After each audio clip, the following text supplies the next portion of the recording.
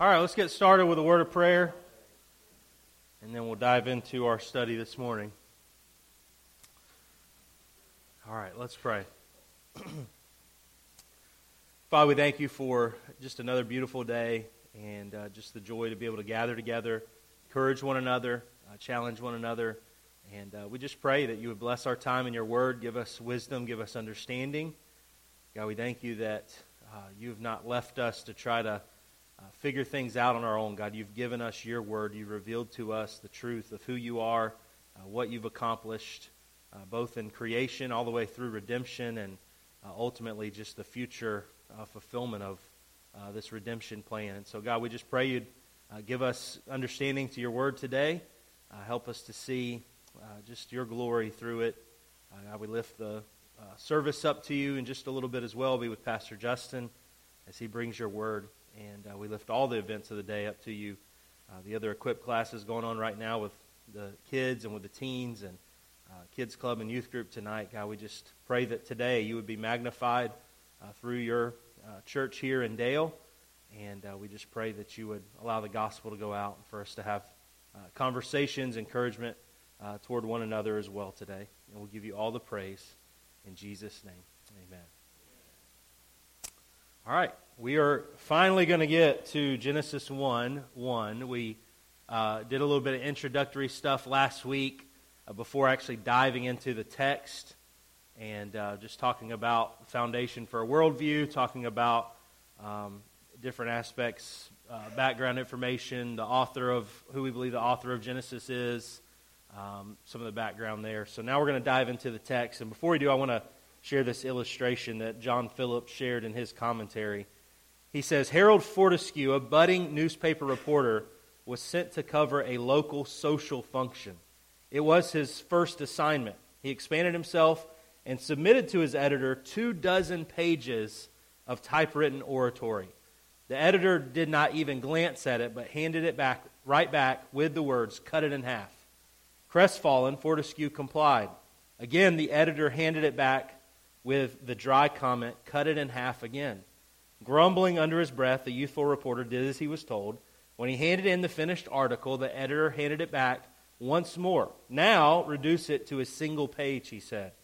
The horrified reporter ventured a protest. His boss cut him off. "Young man," he said, "you have evidently overlooked the fact that when the creator of the universe gives his account of creation, he does so in 10 words. In the beginning, God created the heavens and the earth." So we see here in the very opening verse, and really throughout the chapter, there's a lot of simplicity to this first verse and to the chapter as a whole. But there's a lot of profound information as well, even though it's simply written. And so I want us to, as we think about this creation account, I want to share with you another creation account, the Babylonian creation epic.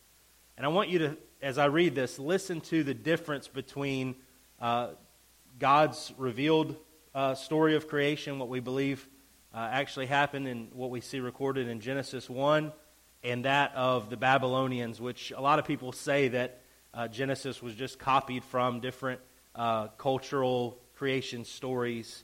But I want you to see the difference in this. So this is the Babylonian creation epic. So this is their version of creation. It starts in the same way. In the beginning. But then it strays from there. There were two gods, Apsu and Tiamat, who represented the fresh waters, male, and the marine waters, female. They cohabited and produced a second generation of divine beings. Soon Apsu was suffering from insomnia because the young deities were making so much noise. He just could not get to sleep. He wanted to kill the noisy upstarts. Despite the protests of his spouse, Tiamat, but before he managed to do that, Ea, the god of wisdom and magic, put Apsu to sleep under a magic spell and killed him. Not to be outdone, wife Tiamat plotted revenge on her husband's killer and those who aided the killing. Her first move was to take a second husband, whose name was Kingu. Then she raised an army for her retaliation plans. At this point, the gods appealed to the god Marduk to save them. He happily accepted the challenge on the condition that if he was victorious over Tiamat, they would make him chief of all the gods. The confrontation between Tiamat and Marduk ended in a blazing victory for Marduk. He captured Tiamat's followers and made them his slaves. Then he cut the corpse of Tiamat in half, creating heaven from one half of it and the earth from the other half. He ordered the earlier supporters of Tiamat to take care of the world. Shortly thereafter, Marduk conceived another plan. He had Kingu killed and arranged for Ea to make man out of his blood. In the words of the story, man's lot is to be burdened with the toil of the gods. To demonstrate their gratitude to Marduk, the gods then helped him to build the great city of Babylon and its imposing temple. So you see a few differences between the Babylonian creation account and the biblical one. What are some differences that you notice between Genesis 1:1 and really we could say 1:2 and that of this Babylonian creation epic? What are some differences you notice?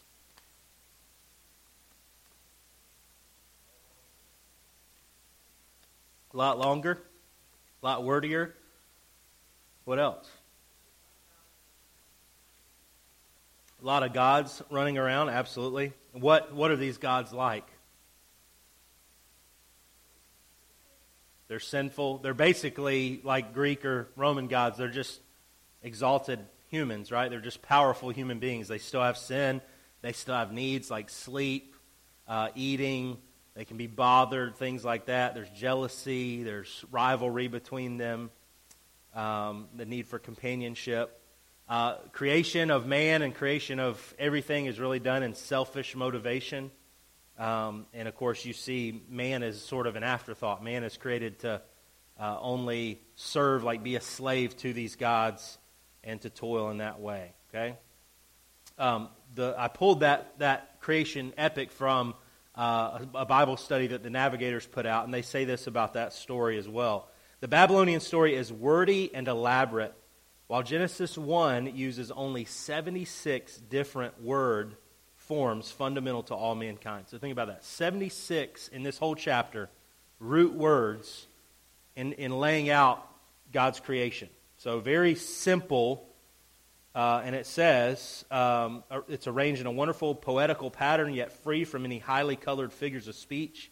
It is intelligible to any child, yet includes all the essential facts of creation.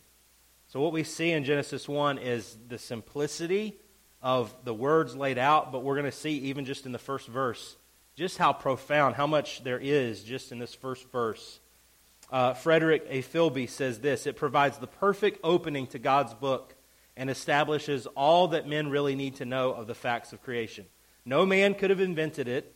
It is as great a marvel as a plant or a bird. It is God's handiwork, sufficient for Hebrew children or Greek thinkers or Latin Christians, for medieval knights or modern scientists or little children, for cottage dwellers or cattle ranchers or deep-sea fishermen, for Laplanders or Ethiopians, east or west, rich or poor, old or young, simple or learned, sufficient for all. Only God could write such a chapter, and He did. So we see this amazing first chapter, and it opens with this amazing first verse. So let me just read it again. We're very familiar with this. Might have a little bit of difference in translation, but a lot of the translations I looked at just actually were word for word the same. And so from the ESV it says, "In the beginning, God created the heavens and the earth." Okay, so let's unpack this one word or one phrase at a time. We'll kind of take it one Hebrew word at a time. And the first word there in the ESV is "in the beginning," or that first phrase, which is actually one Greek word. Does anyone remember from last week? It's what we get the name for the Hebrew book. We call it Genesis Origins, but the Hebrew version is this word. Anyone remember? I probably only mentioned it. Did you say something, Ryan? Okay, Genesis is what I think the Latin Vulgate, what we in English have called this book, Origins or Generations. But it's actually the word Bereshith, okay? The Hebrew word Bereshith. It's translated in the Greek Septuagint, which is the Greek translation of the Old Testament, as en arche, which is the exact same word used in John 1:1. In the beginning was the Word was with God, the Word was God. So same word, same idea, in the beginning. And so we have to stop and ask the question, what is this beginning referring to? So in the beginning, what is this beginning referring to? Joseph? Time and space, okay? Other thoughts? Okay, yeah, it's the beginning of time specifically, I would say. We're going to see throughout this verse, this verse captures the picture of the beginning of time, space, and matter, right? What makes up our known universe. Time, space, and matter. But here we see really the beginning of time. Time set into place, and really as we look at this first verse, some will look at this as a summary for the rest of the chapter. So in some translations, and just in doing some research, I don't think they're the best way to translate it, but some say when God began to create, instead of in the beginning God created, and they see it as sort of a summary statement of the rest of chapter 1. However, it seems fitting, and I don't want to get into the technical details of all this, but typically in Hebrew, the Hebrew language, they wouldn't have this long, elaborate sentence like you might find in other languages. And so it seems that this is more the first event of day 1. Okay? In the beginning, God created the heavens and the earth was without form and void, darkness was over the face of the deep, the Spirit of God was hovering over the face of the waters, and God said, let there be light, there was light, and God saw that the light was good, and God separated light from darkness, and God called the light day, the darkness He called night, and there was evening, there was morning the first day. So this is all within one day. So this is the first creative act on day 1. Okay? So in the beginning of time, the start of God's creative work. So is God here is already existing. So when time starts, God has already been on the scene. So let's move on to the next word, which is God. Anyone know what name of God is mentioned here? I might have mentioned that last week as well. Yeah, Elohim, right? Which is a sign of really it means power, strength, glory. It's a picture of God's, this powerful God, okay? Which makes sense why we'd use this in the creation story. Here we're going to see God doing some amazing, powerful, creative acts. John Phillips said, God is mentioned by name 32 times in 31 verses. So in this first chapter, we're going to see God mentioned time and time again. This chapter, and we could say Scripture as a whole, is centered upon God, not man, right? So God is here throughout, and so Elohim is the name used. It stresses God's majesty, His omnipotence. This word is actually a plural noun, okay? So this is what's interesting. Plural noun. It could be translated as gods, but it's not in the beginning the gods created, because the verb we're going to talk about in a minute, created, is in a singular form, okay? So here, even in the beginning, we see a glimpse of the Trinity at work, right? We see God in 3 persons, even in the name Elohim. So Elohim, plural, created, singular, okay? And so we see this Trinitarian nature of God, just a glimpse of this even in the opening chapters. We see it again in verse 26 where it says, let us make man in our image after our likeness. So there's already glimpses in the first chapter of what the New Testament unpacks in greater depth of the Trinity, the Father, Son, Holy Spirit. We see it even in verse 2. The Spirit of God was hovering over the face of the waters. Okay? In the New Testament, we see that Jesus is the primary person of the Godhead doing the creating. Colossians 1:15 through 17, speaking of Jesus, says, He is the image of the invisible God, the firstborn of all creation. I think we've talked about that before. Firstborn doesn't necessarily mean first in order, as far as first.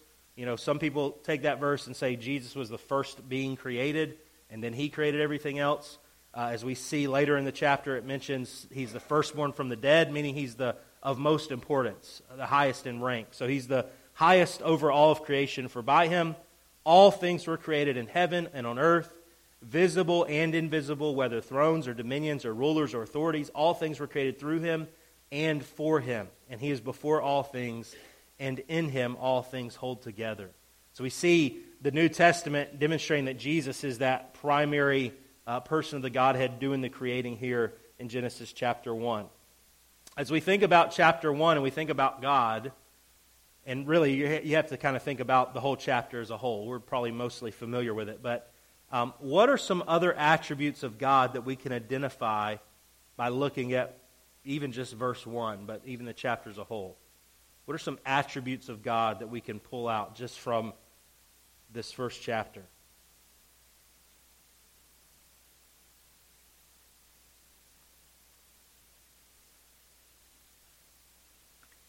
Ryan? He's good. He's a good creator. Yeah. What else? His creativity. Absolutely.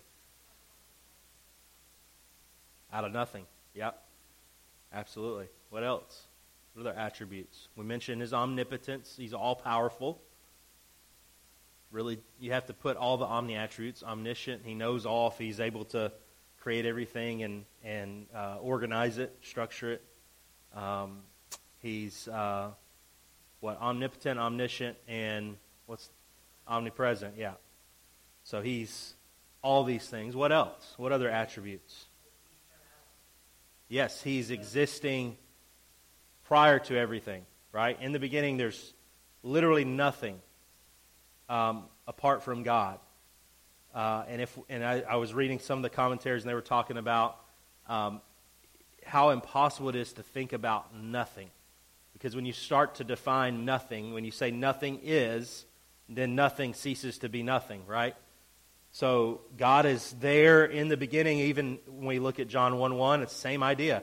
In the beginning, prior to time, was the Word. The Word was with God. The Word was God. And verse 14 tells us the Word became flesh and dwelt among us.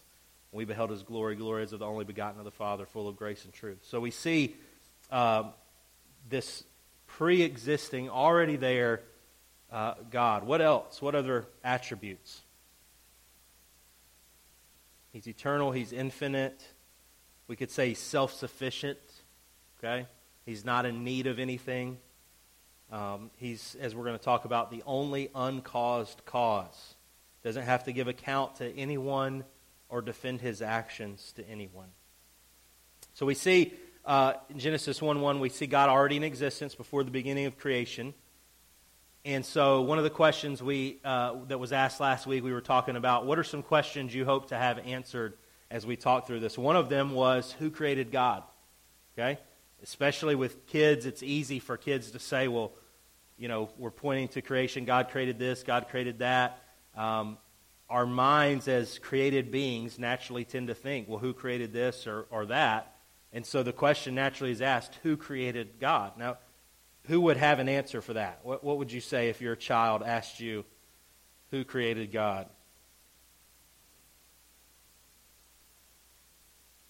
Right? Okay. Right. Yeah, he's always existed. He has no creator. And it is impossible for us to wrap our minds around that, just like the Trinity is one of those ideas that in our finite minds we cannot fully comprehend. God has no creator and has always existed. Moses, as we talked about, the author of Genesis, writes in Psalm 90, verse 2, it says, before the mountains were brought forth, or ever before you formed the earth and the world, from everlasting to everlasting you are God. Right? You existed before the formation of anything. From everlasting as far as you can look that way and further than you can comprehend, and as far forward and further than you can comprehend, God is existing. God has always existed. So this might be a difficult concept to grasp, and sometimes there may be atheists who will seek to attack the Christian worldview to say that, God has to have a creator, or this or that. But really what we see, Scripture's clear. God is not like us. He's not a human. He's not created like we are. He's transcendent, which means he's above all of his creation. He exists outside of this time, space, matter that's being created in chapter 1. So he exists outside of that. And really what you find throughout history, philosophers, even ones that didn't hold to Scripture, have always believed there has to be an uncaused cause or an unmoved mover. In other words, we could ask the question, and let's say we came up with the answer, who created God? Well, this created God. Okay, well, who created that? Well, this created that. And we could go back further and further and keep asking the question, but eventually we'd have to get to a point where we'd say, okay, here's the uncaused cause. Here's that which is eternal. And so, biblically, we don't have to go far. Who created God? No one. He is that uncaused cause. We see that in this very first verse. In the beginning, God's already on the scene. He's already existing. He's the uncaused cause, the unmoved mover that's created everything. Okay? So, some would say, those with an atheistic, naturalistic worldview honestly have the same exact problem that we do. Okay? So, even if an atheist says, who created God? Well, no one created God. Well, that's absurd to think that God's eternal. Well, here's the problem they have. They have to come up with an uncaused cause or an unmoved mover. And so, for those who have this naturalistic worldview, what is it that they think is eternal? Does anyone know? What do they think has always existed that's the cause of everything? Matter, yeah. Matter. They see matter as, you go back to, okay, the Big Bang Theory. Well, all this gas and all these things were there, and then it exploded and created everything. Well, where did that come from? And honestly, they have no answer. They have to believe that, well, it just was there. It just existed, right? Joseph?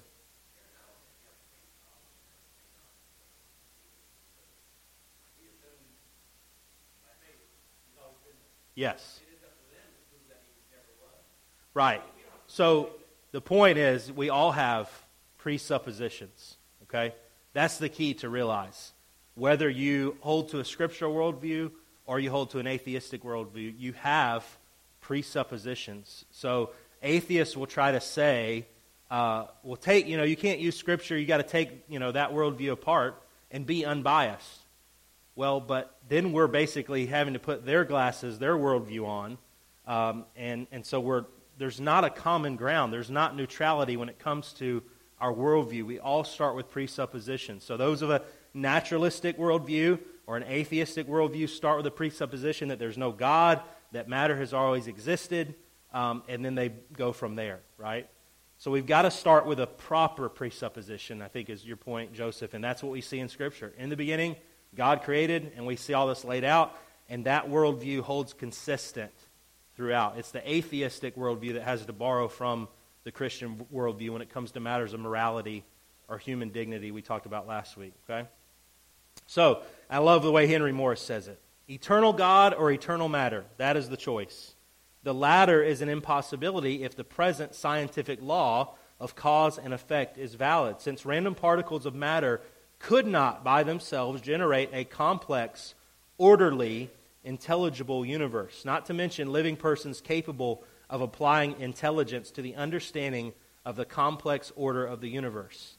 A personal God is the only adequate cause to produce such effect. So just think about intelligence and things like that, things that are abstract, that aren't tangible. How does matter in a explosive manner create order and create structure and create intelligence and morality?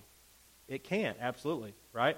You don't see a tornado go through some area and you come back and there's a highly structured building that just, oh man, this tornado took all this wood and stripped it down and made this perfect log cabin. You don't see that. It's the opposite. It's destructive. And so what we see based on that and from the biblical presupposition is God, the ultimate source of intelligence, of morality, of what is good, has created everything for His glory. So when we start with where the Bible starts, with an infinite, eternal God, our worldview remains intact, while the worldview of those who start with man, apart from God, collapses. Okay? Any questions before we move on to the next word in our first verse? Okay? Because this is a fun one. The next word is created. Okay? It is the Hebrew word bara. Okay? It's only used, this is interesting, only used of God as it speaks to creating out of nothing. We came up with a Latin word, ex nihilo, out of nothing. That's what God is doing here. He's not taking matter and shaping it and creating from that. Of course, after He's spoken things into existence, we're going to see He begins to structure and organize. But He's creating, He's speaking, there's darkness and He speaks and there's light, right? He's creating out of nothing. Hebrews 11:3, it says, "By faith we understand that the universe was created by the word of God, so that what is seen was not made out of things that are visible." So it confirms what we see in Genesis 1, that God is speaking creatively, creating out of nothing. So this is a word not used of any creature. This is only a word speaking of God and how He creates out of nothing. Okay? Being created in the image of God, we do have creative abilities. I mean, you look at the marvels of architecture or different things that mankind can build, and it really speaks to the image of God that's in us, but no person has ever created something out of nothing. We're taking already existing materials, shaping them, using that creative ability, but we're not just saying, building, and there's a building, right? If we could do that, we would have a bigger church building right now, wouldn't we? So we see this creative ability that only God possesses. Okay? Any questions about or thoughts or comments on that word created?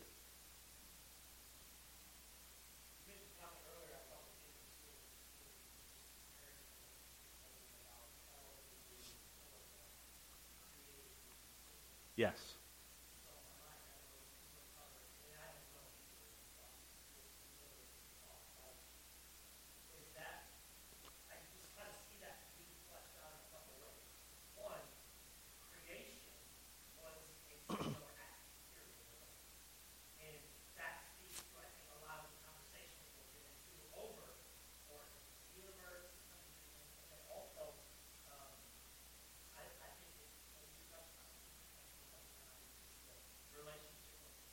Mm.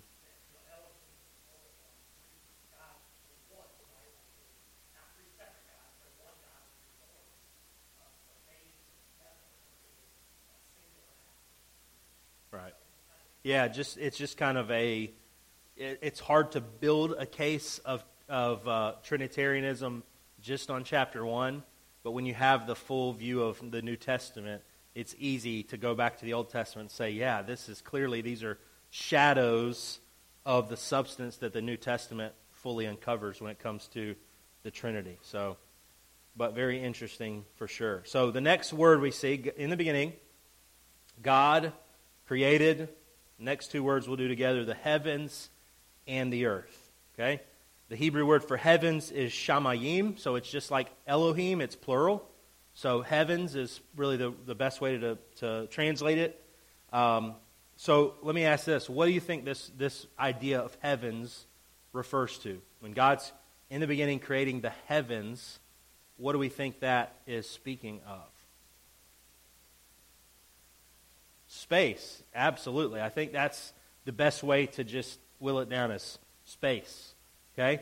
And we're going to see as creation continues through the 6 days, the creative week, those heavens are divided up, different space. And we think about space in the sense of it's a place where there's no matter.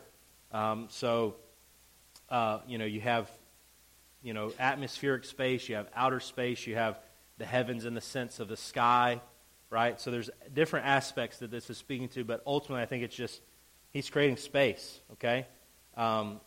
Next is the Hebrew word for earth, aretz, and is other times in Scripture translated as ground or land. Okay, so what do you think this is referring to?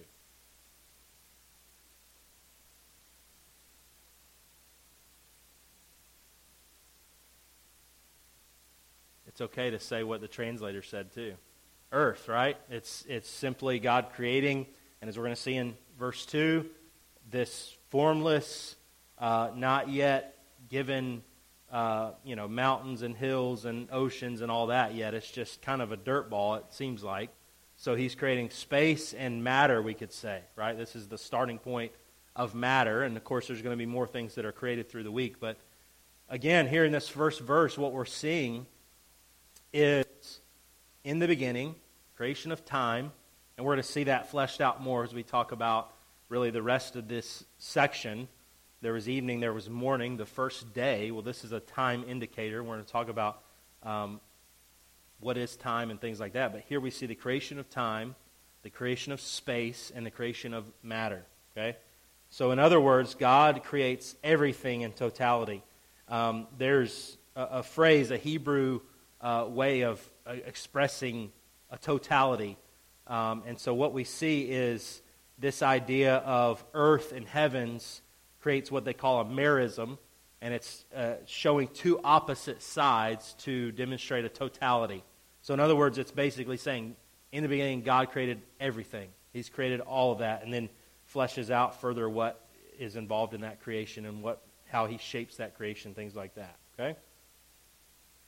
So in just 10 English words, and only 7 in Hebrew, we didn't talk about the pronouns, things like that, or the ands, those types of words, but just the key words. So 10 English words, 7 Hebrew words. We find so many profound truths about God and about the creation of everything. Okay? So they account for the uncaused cause of philosophy, and they account for the creation of time, space, and matter, which physics would demand. So I like this suggested paraphrase from Henry Morris on how we could really paraphrase or translate verse 1. So he says it this way: the transcendent, omnipotent Godhead called into existence the space, mass, time universe. Isn't that a cool way of paraphrasing it? The transcendent, omnipotent Godhead called into existence the space, mass, time universe. So this pushes it back against a lot of false beliefs when it comes to creation or the origins of the universe, the origins of man. So what are some false belief systems that this first verse refutes? Can you think of any? What are some false views, false belief systems that this refutes just in one verse? The Big Bang Theory, which is not always atheistic, but it absolutely refutes atheism. In the beginning, God, right there. He's already there. He's on the scene. It doesn't make any explanation of how he got there or why he's there, or try to explain, give a defense for him being there. It's just, in the beginning, God, right? So atheism's out the window. We could say materialism or naturalism with the Big Bang Theory would be out the window based on that, because God's the one creating. It's not just a chaotic explosion, right? It's organized creative ability. What other false views can you think of that this pushes back against? Okay, evolutionary viewpoint, and again, that's very much like naturalistic, starting with a Big Bang and just random chance, things like that. Absolutely, and we're going to see that fleshed out a little bit more in chapter 1, how that chapter, I believe, pushes back against that. We'll get into that even next week when we look at verse 2 and some different theories, because a lot of people will try to fit evolution into Scripture, and I'm going to talk about some of those theories and why we can basically say, no, this isn't what Scripture is teaching, okay? A few others would be pantheism, okay? God is transcendent to that which He's created. He's not in everything. Pantheism would teach God is in creation. No, God is external. He's creating everything. He is the creator, not part of the creation. It refutes polytheism. We see one God. Again, we made the case for Elohim referring to the Trinity, but still that's one God in 3 persons. Our minds cannot grasp that, but we see that clearly taught in Scripture. Materialism we talked about. Matter had a beginning. It refutes dualism because God was alone when He created. It refutes humanism because man's not found till the end of the chapter, right? It starts with God. God did this. God created. God said. It's not centered upon man. It's considered upon or focused upon God. So, and we talked about evolutionism because God created all things. So Henry Morris says this: in essence, each of the above philosophies embraces all the others. And really, we could, if we wanted to boil it down, and he's going to talk about this, humanism is really at the core to a lot of these false belief systems. That it starts not with God, but it starts with us and our reasoning abilities and determining how everything was here instead of how God's revealed it to be. So, in essence, each of these above philosophies embraces all the others. Dualism, for example, is a summary form of polytheism, which is the popular expression of pantheism, which presupposes materialism, which functions in terms of evolutionism, which finds its consummation in humanism, which culminates in atheism. So the entire system could well be called the system of atheistic evolutionary humanism. Other philosophical ideas could also be incorporated into the same monstrous structure: naturalism, uniformitarianism, deism, agnosticism, monism, determinism, pragmatism, and others. All are arrayed in opposition to the great truth, marvelously simple and understandable to a child, yet inexhaustibly profound, that in the beginning God created the heaven and the earth. So such a simple statement, but so much depth to this verse. And I have not done justice. We could unpack this even more, but I hope you get a good sense of what's being communicated here about who God is, about what's been created, about what man in his own efforts has basically concluded as far as that uncaused cause, the creation of everything. It all points back to what God has done. So any final questions or thoughts before we close in prayer? We're going to get into verse 2 maybe a little further next week, but I want to definitely talk about next week some of the theories related to trying to fit evolution into Genesis 1, and really starts with letting the text speak for itself. Would we come to a conclusion that this was teaching evolution if we didn't have that presupposition? So we're going to talk about that next week. But any other questions or thoughts before we close?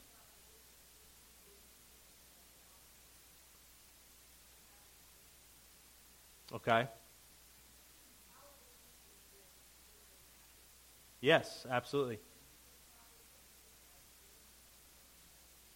But I will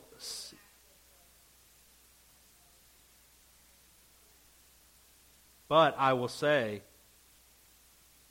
to me, it takes a lot more faith to be an atheist and to believe in evolution. There's a lot of faith involved, and that's where we have to be careful. Is we want to be pigeonholed into, well, you guys just have this blind faith. You don't know anything. This is what science says. Well, you're trusting in, Ken Ham always says when it talks about creation, were you there? Like, we're making a lot of assumptions that things have continued, that the rate of decay, different things have continued the same way for, they believe, millennia, right? For millions and billions of years. And so there's a lot of assumptions, and there's a lot of faith involved, right? Just like with, well, where did all that matter come? Well, it just was there. Okay, well, that's faith. You don't have any explanation for that, and we do. So we want to be careful when it comes to our worldview, not to say, okay, yeah, I'll put my worldview aside and try to come on common ground. There's no common ground when it comes to truth, right? It's, what is your worldview? What's it based on? So that's an error because what we do is when we leave Scripture, we've lost they're not leaving their assumptions, they're not leaving their worldview, right? Joseph.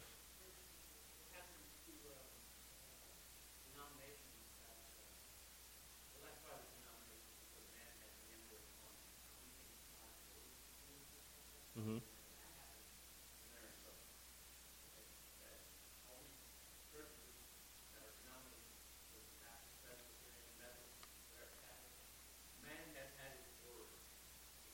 Yeah.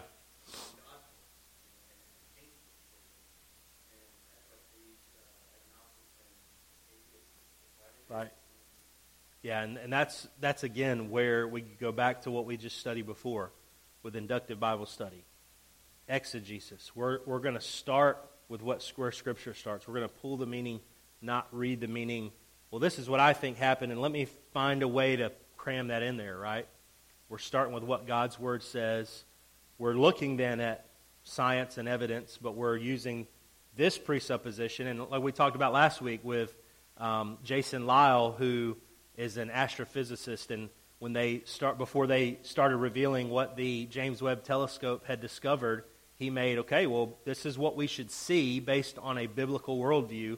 And then, of course, those who start with evolution, this is what we should see. And what is found confirms what he suggested. And now a lot of scientists are scrambling to say, man, this is not what we should have seen. When we see these clear images, they should be a lot less organized and, red shifted light, all these technical things. But time and time again, like I said last week, science validates what Scripture says. Okay? All right, we're out of time, so we will pick it back up next week. If you have any questions, you can check with me after, or we can bring them with you next week. Okay, let's pray. God, we thank you for your word, and we thank you that, Lord, we can have an understanding of creation, of purpose, of morality, of goodness. God, you are the ultimate source of everything. And so, God, help us today as we gather to worship you, the one who's created all, but also the one who's redeemed us and sent your Son to save us from our sins. So, God, we just worship you today. May we magnify you and sing your praises and hear from you today. And we pray all this today in Jesus' name.